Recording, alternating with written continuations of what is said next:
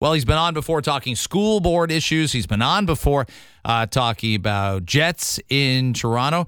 But he's also running for city council now, Ward 11, to replace Mike Layton. And Mike Layton hasn't given him an endorsement, but strong encouragement from former city councilor, soon-to-be former city councilor Mike Layton, to have Norm DePasquale run in that ward. So he's doing so, and he talks about some of his visions for the city and his reaction to people reacting to him running after losing a very close race to become a federal MP last fall, and with some controversy around it, not because of him, but because of the eventual winner in that particular race. Have a listen. Certainly some people must have sat you down and said, Norm, come on, you're almost too good a man for politics. Surely they said that at some point in time. It's always an honor to be considered. By the way, hi, Greg. It is always an honor to be considered, like, as somebody who might be a good candidate to run for a higher level of office. It's an honor to have those kind of conversations with people like Mike Layton. And, when people like that ask you to step up and try to have a bigger impact, you step up. Your race changed a little bit, too, over the weekend.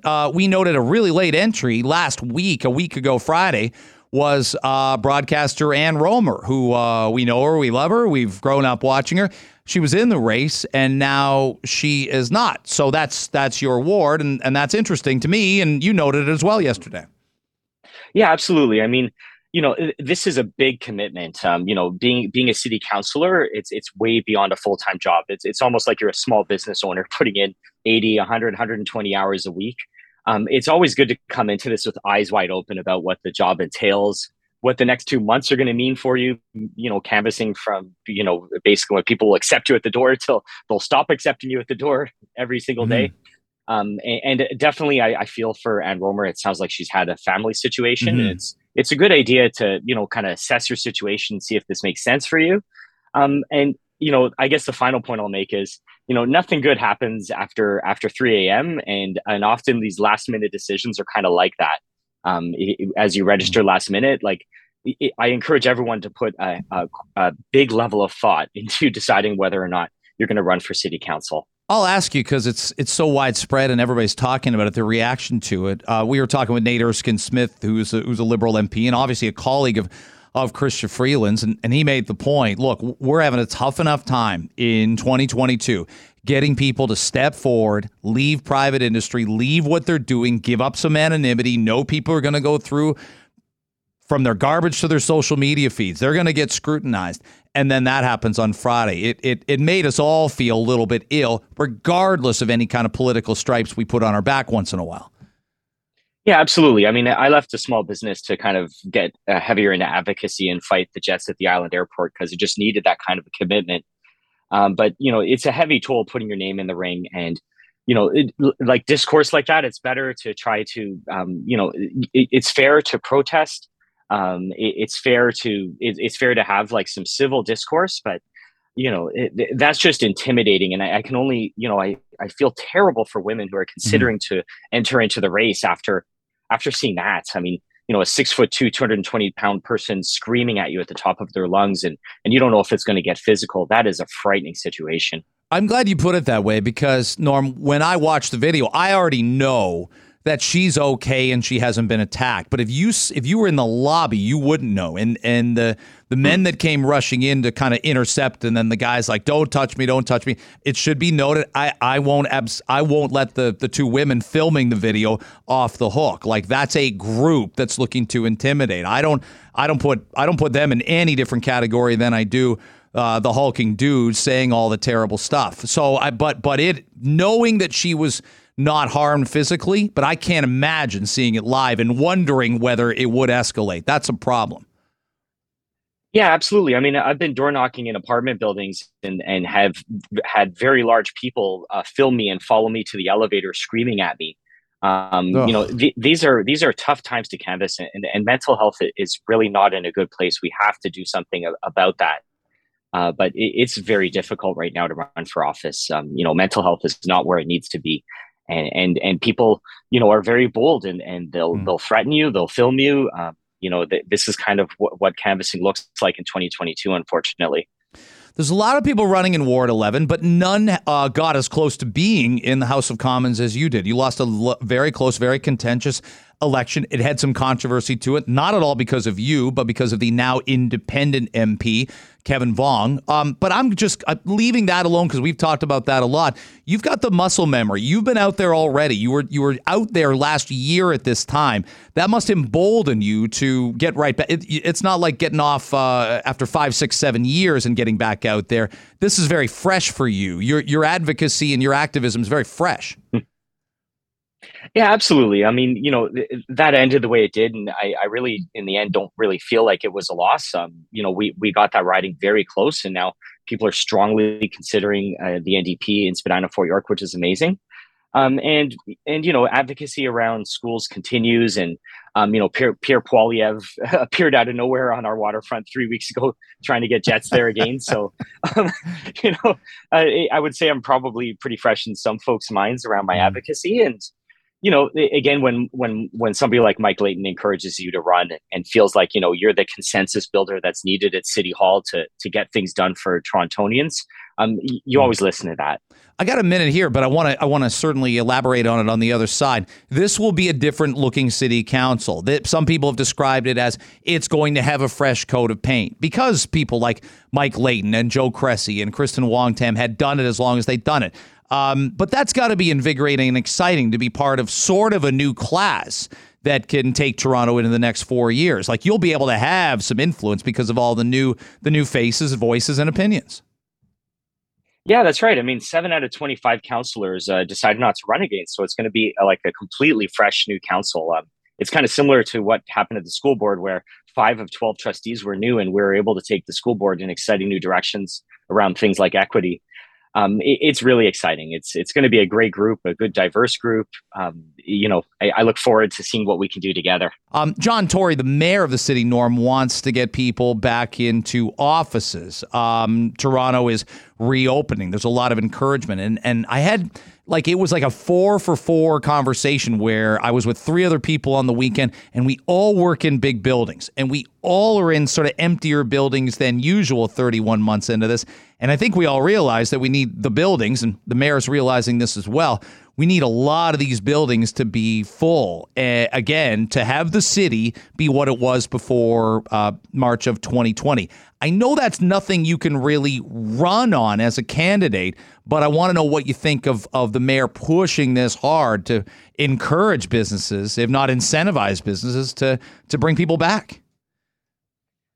Thanks, Greg. I mean, I guess I'm of two minds of this. I work for a very large technology company during the day, and they've essentially told us, if you never come back to the office, that's okay. You can work from home from here till, further notice, which seems very, very distant. People have found new ways to work and, ways to work from home that maybe they feel like are a little healthier for themselves. But, that said, it's very sad to go through the path system and feel like you're in like a post-apocalyptic zombie movie. Like there's often nobody down there, and very sad to see our business core, essentially kind of abandoned. But the other side of it is, that carbon impact of commuting into work. If, let's say, you live an hour or two out of Toronto, which many people kind of chose to do during the pandemic. So, this is a difficult conversation. I'm a big proponent of like a walkable life where you can walk to, where you live, work, and play. And hopefully not too many folks have moved 3-4 hours out of the city and still kind of maintaining a downtown job. So I understand where the mayor's coming from, and I'm completely of two minds on this topic. Yeah, it's difficult. It's got some layers to it, and that's why I love bringing people like you on to have nuanced conversation, if not debate about it. We got a very expensive city to rent an apartment or a house or a condominium in if you don't own already. Obviously, home ownership's always been expensive in the city, but rental costs are much higher than they were before the pandemic. And people look and they say, I haven't been putting gas in my car. Parking's going to cost a lot when I get downtown, or the GO train's going to cost just as much on my stretched dollar as it did before the pandemic. So, yeah, I agree. They kind of back off a little bit and say, if I can get done what I can get done at home, I'd rather do that. And I feel like to return Toronto to becoming Toronto norm, everybody's got to get back in the boat, or at least the vast majority of people, and at least a couple or a few times a week. We do. Yeah, I think part of this solution has to be housing that we can all afford. I mean, we hear stories of students where like a third of the Covenant House shelter population are Toronto Metropolitan University students. Yeah. I mean, we need affordable housing. Like, people won't come back to rent for $3,000 a month in a context where it could go up to $3,600 next year, right? Where they're out of Toronto and maybe they're paying half that or less. We have to address affordable housing for so many reasons. We're in a crisis, and I hope City Council can hear the alarm bells, because when I get to City Council, I'm going to sound them. Well, that's it too. And you're passionate about education. So am I. So are a lot of our listeners. I probably hear from more teachers than any other occupation that listens to the show. And I think, well, for teachers living downtown and working in downtown schools, or heaven forbid, your support staff, right? You're part of those CUPE negotiations right now, and your average salary is around $39,000. How can we make this a career for you? How can we keep you in this industry? And we got that problem all over the place. Don't get me wrong. Nurses, PSWs, people working in long-term care. But I think about the schools and I'm like, what's the motivation to live and work in Toronto making X amount when they could do it in Sarnia, when they could do it in Belleville, when they could do it somewhere else? And if we want to keep the city thriving, we want to keep our best people here. Yeah, there's absolutely two sides to that. Like, people who choose to stay in Toronto, they're looking at, like, let's say a 2% wage increase from what the province is offering now. And they're thinking, how can I afford this when groceries have gone up 11%, rent has gone up potentially 20%. Like, if you have a unit after 2018, they're going to head off to another job if they want to stay in Toronto, or they'll do that other job way out of Toronto. So yeah. Either way, it's a net negative to Toronto education, right? Something has to give. Norm DePasquale is our guest, by the way. He's running for Toronto City Council in Ward 11. You can go to votenorm.ca and find out more. If and when you become a city council, you won't get a lot of microphones in your face asking to talk about. I know we think about education as a provincial item, so a lot of times federal politicians don't get asked about it, and a lot of times municipal politicians don't get asked about it. I know you'll keep your advocacy. I know you'll care about it. What do we do? Because I hear enough, like I said, from teachers and people who care to say, why can't we all, it's not quite why can't we all just get along, but it's like why can't we get in a room? Why can't the union leaders and Stephen Lecce close a door behind them and work together? Yeah. What stops that from happening? Because I look and I go, there's a little bit of tension on both sides. There's a little bit of distrust on both sides. How do we fix it?